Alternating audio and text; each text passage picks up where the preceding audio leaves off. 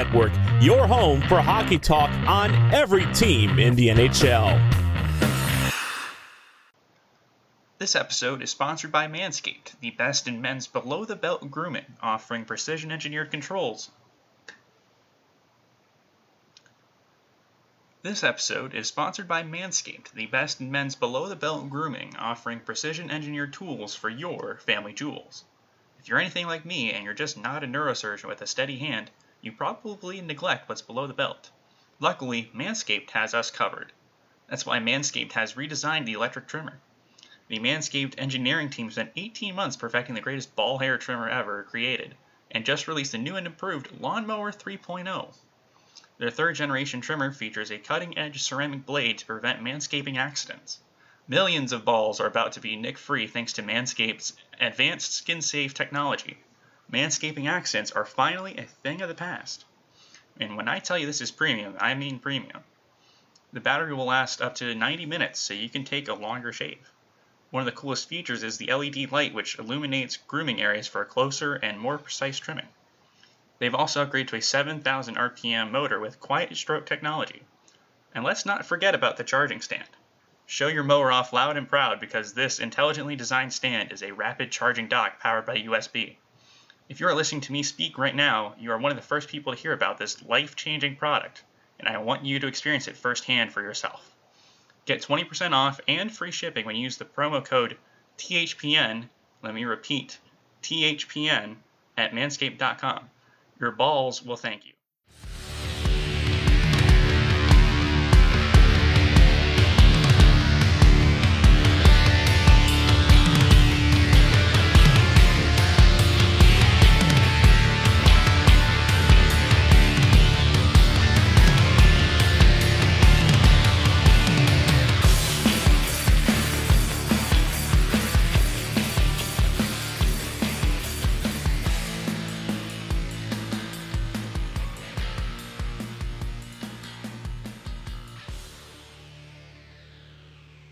This week, I talked to Brad Baroud over at Flames Unfiltered, the Calgary Flames podcast here at the Hockey Podcast Network. We talked about the Jets being eliminated by the Flames in 4 games and what that means moving forward. Enjoy. Joining Flames Unfiltered now, our friends from Grit for 60, Brendan Farrell, and glad to have you on the show. I want to get the Winnipeg Jets take on an interesting series, to say the least. Yeah, obviously didn't go the way that we planned on it going. All three of us predicted that the Jets would win, and that didn't happen. No, it didn't. But I don't know. I at no point though in this series, like it really not until like maybe 2 minutes to go I should say maybe about 5 minutes to go in Game 4 did I feel like we were safe in not going to Game 5. I thought throughout the whole series that at no point was it a foregone conclusion that Calgary was going to win this. I thought Winnipeg did a great job in Game 2 of really shutting down the Flames and combating the Game 1 that I didn't think went so well for Winnipeg. So all marks to them for that. But were you... What was your level of surprise as this series went on? To me, I think the weird thing to me was just how I thought the series was just kind of weird from the get-go with obviously Scheifele going down. I'm sure we'll get around to that. And, just the sheer number of injuries the Jets had. But also, like, I kind of figured that the Flames would have the edge at 5-on-5. And, but Hellbuck would be enough for them to win a game or two just on goaltending alone. And that didn't really happen. The games at 5-on-5 are pretty even, which is not something the Jets did a lot, during the season. So I guess in that, from that point of view, like it wasn't that bad, but it's really weird listening to you talk about how like you're so unsure about the Flames winning, when honestly, like watching Game 4, that was just miserable. Just watching that, I'm like, I don't really think the Jets are even going to score one here, let alone two. And it's just Well, that game was awful to watch. Going into Game 4, I wholeheartedly expected Connor Hellebuck to just be unstoppable and steal a game. We didn't see that in this series. I thought Hellebuck was good. Didn't see him steal a game.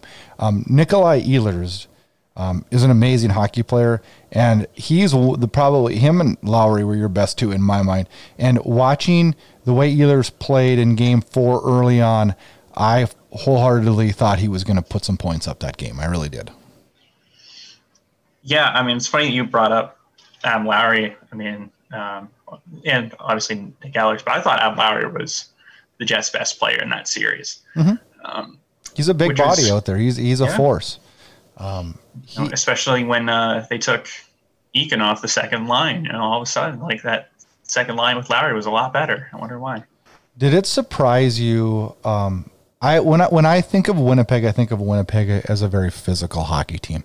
Were you a little surprised at the physical play of Calgary and how they kind of combated Winnipeg's physical presence with physical presence of their own? Listen, you guys have Matt Tkachuk and Milan Lucic, so I'm not surprised about any sort of physicality.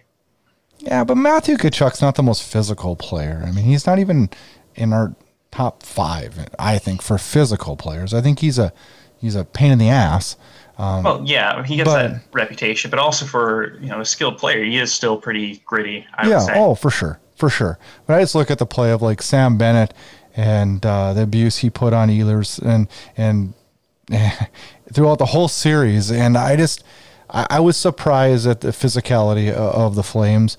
And how they matched up, and I thought we'd see a little bit more pushback from guys like Blake Wheeler and guys like that.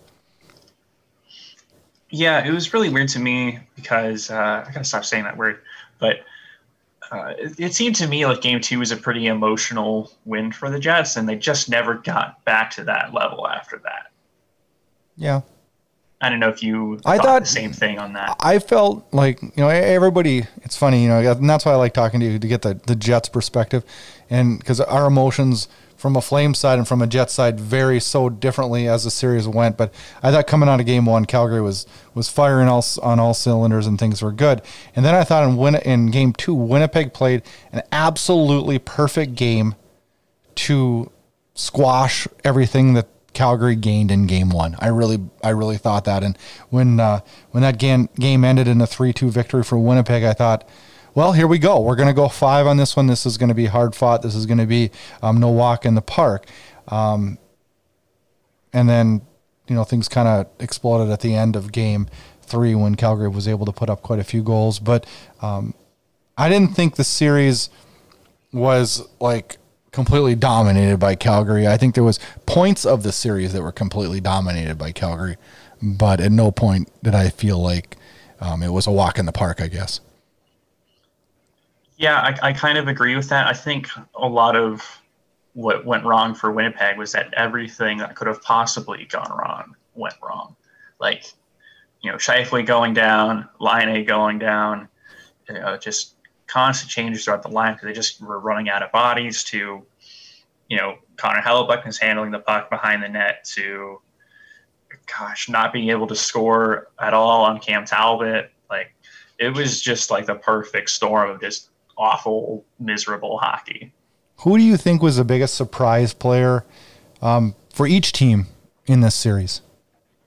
I'll go with Adam Lowry again for the Jets. I always thought that Lowry would be a good candidate for a guy who, if you have to move him up the lineup, that he would do well in that. So, but to the extent where, like, I legitimately believe that he was their best player in this series. Like, I wasn't expecting that.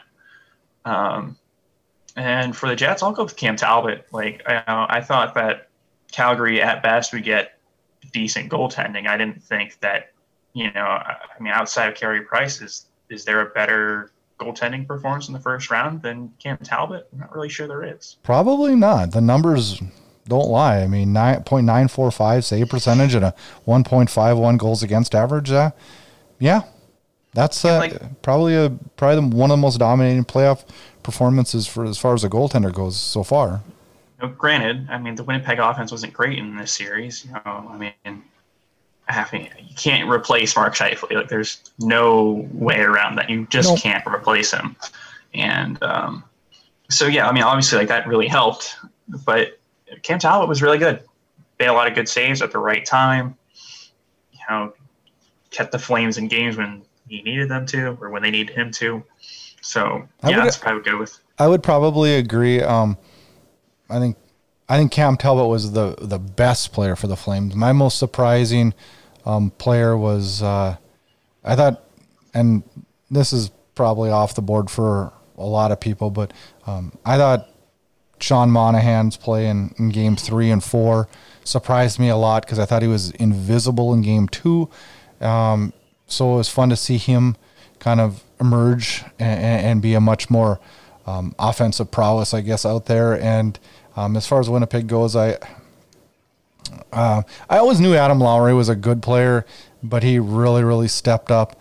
And I think if you're a Winnipeg Jets fan, you got to be happy to see Nikolai Ehlers step up like he did, because he kind of threw that team on his back in game 3 and 4, I thought.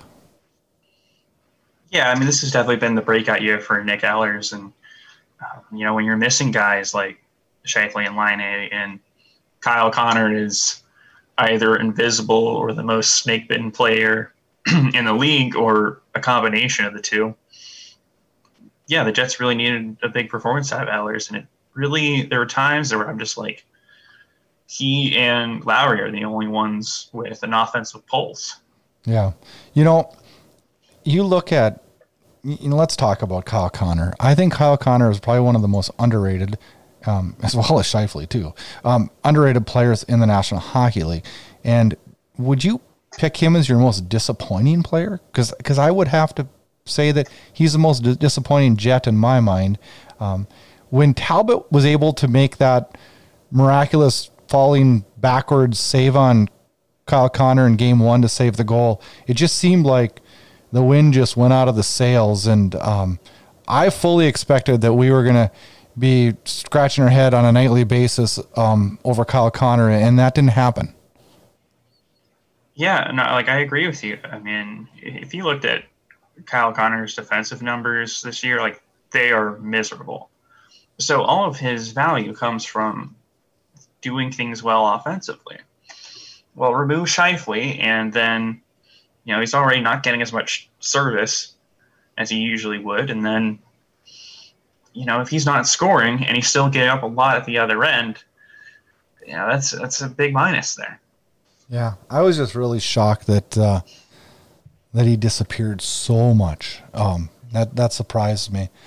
How big? This is probably a bad question, but how big of a difference do the injuries make in this series? I think a big one. Does it change the winner? I guess let's go to that, and we'll never know. We will never know. And I thought about this series a lot. I'm like, well, would we have won this series without? Because I predicted us not to win.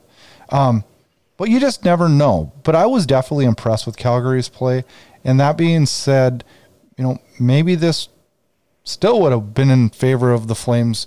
But I want to get from a Jets perspective on how devastating the loss of Scheifele and or Laine. I think that one's being lost a lot because Laine is such a power play threat. And not having that on your power play did not help you at all. Yeah, so it's a tough question because, in this grand scheme of things, like, to me, there's only like one person that can really shift who wins or loses a series, and that's the goaltender. But outside of that, like, your number one center is pretty much as close as it's going to get.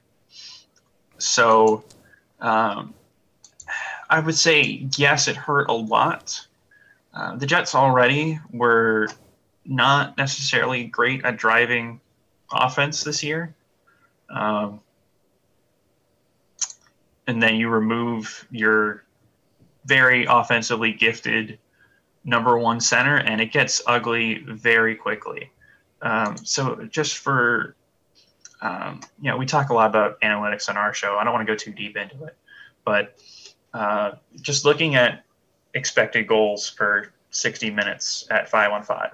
The Jets were second to last. They had the second fewest expected goals per 60 minutes at 5-on-5. And that's with Scheifele during the regular season. So the only team that was worse than them was the Red Wings. So the only team that was worse than the Jets at driving offense during the regular season was the Red Wings.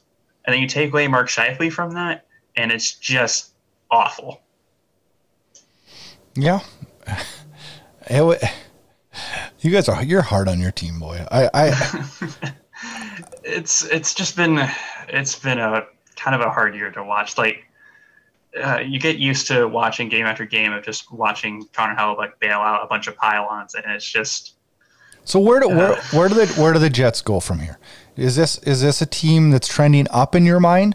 Is this a team that needs a just reboot with a couple different players, plug in a couple things, or is this a team that needs a full rebuild? It's weird because they're effectively stuck in no man's land. You know, they're kind of similar to where the Minnesota Wild were at, and I guess still. Oh, this team's so much better than that. They're better than where the Wild are and were, but you know, this year they only have 4 draft picks. So if you're moving picks around to make moves, you're already kind of handicapped there. Okay, but look at this though. You've got Hellebuyck. You've got Laine. You're going to have to figure out what you're going to do with him. You got Ehlers. You got Scheifele. You got Wheeler. You got Connor. I mean, you've got a ton of talent. Now, yes, your defense is going to need to be addressed and addressed quickly. But I can't imagine that a rebuild is even being talked about in Winnipeg. No, I don't doubt. I wouldn't think so either. I mean, all the names you mentioned, everybody but Blake Wheeler is under the age of 30. So this is going to be a good team for a lot of years, I think. Yeah, I mean, I think they can be a playoff team, sure. But I think the reality of the situation is that, one, you can't count on getting another repeat performance from Hellebuyck that you got this year. No, you won't. What he did during the regular season was unbelievable. And to expect that, I mean, without Hellebuyck this year, they probably don't make the playoffs. No, probably they not. Don't make a 16-team playoff. But at the same time, like, do you really want to move one of Wheeler, Connor, Laine, Scheifele, Ehlers? Not really. No. So, and then combine that with the lack of picks you have for this year and a little bit of next year, it's kind of hard. It's like, what move do you make? Because you do need to address that defense. So do you move a Laine to get a defenseman? Yeah, I mean, I guess out of those 5, like out of the big 5, because I don't think anyone's taking on Blake Wheeler's contract. I mean, at 33, you know, Wheeler's I don't think you'd want to give him up. I think he brings a lot to this team experience. Well, also, I mean, I was just looking at it as, you know, Laine and Connor are so young. Yeah. But, I mean, Wheeler's got another 4 years at 8 1/4, so you're really diminishing your return on that. So, I mean, I guess out of like those 5, and thinking about what you could get in return for them, like, yeah, I would say Laine is probably the first one to go on that. Yeah, but probably. That's just me. Yeah, probably. It'll be interesting. This year is going to be a whirlwind in the fact that when off season hits, it's not going to be very long. And we're going to have to hit the ground running. You do. I mean, we're talking about trades and stuff. I mean, Cheveldayoff. I mean, I don't know if there's a GM that trades less or less often than Cheveldayoff does. But don't you think that he's got a plan? And I mean, I don't know. I trust his game plan. I just do. I just trust his game plan. And I don't know. I mean, yeah, I expected probably this year to be a little bit better year for the Jets, but I also didn't expect for their defense to just get completely decimated by things that were completely out of their control last year. So I don't know. I think this just might be a reboot for the team, and as disappointing as this loss is to the Flames, this team will probably pick right back up next year, and will actually probably jump ahead of a few teams when you look at a Nashville Predators team, probably on a downswing. Dallas, if they can't put together a push in the playoffs here, probably on a downswing. You know, there's probably a lot of turnover and changing going on in the Central Division, and I don't see Winnipeg dropping down too far. Yeah, I mean, it's just, you think about it this way. I mean, Shell Dayoff's been there since 2011, and they've won, 2 playoff rounds since he's been there? I think you're starting to run out of time on what the plan is. Sure. No, I don't argue on that. I think the next 2 years will be very telling years in Winnipeg. As for the Calgary Flames, they roll on into what is the first round of the Stanley Cup playoffs, and just actually short time ago, within the last hour, we found out that we were playing the Dallas Stars in the first round. I am a predictions guy, and I love to get in your guys' predictions before this last series, and I'm going to put you on the spot and try to get a Flame Stars prediction out of you. Yeah, so the Stars are kind of crazy to me because I was thinking about just the West, and I remember before this, I was like, okay, I know Colorado's going to get the round robin games. Vegas is going to be there, and St. Louis is, and I'm like, who's the 4th team? And I actually had to look it up. I was like, oh, Dallas, right? Because to me, like in the West, there's like such a big difference between the top 3 and the rest of the conference right now. But it's an interesting series. But I think I'm going to take Dallas in 6. I mean, Dallas is an older team. I kind of worry about that. But I think I'm going to go with Dallas. To me, they're a little deeper, and I think they got a little more talent. But I'll go with them. All right. Well, it was fun talking Jets Flames in this series. A series that was a good series, a hard-fought series. One of the Flames did come out on top, and I know that is to your disappointment because I've been in your shoes many, many times. This Calgary Flames team hasn't advanced since 2015, so I know the feeling that you guys are going through in Winnipeg this week. I appreciate you coming on the show today and touching base with what happened in the series and getting a Winnipeg Jets take on a series that ended in 4 games. Thanks for coming on, and I appreciate it. Yeah, no problem. Thank you. You're listening to the Hockey Podcast Network on Twitter @HockeyPodNet. New episodes every Monday and Thursday. Download at thehockeypodcastnetwork.com or wherever you get your podcasts from.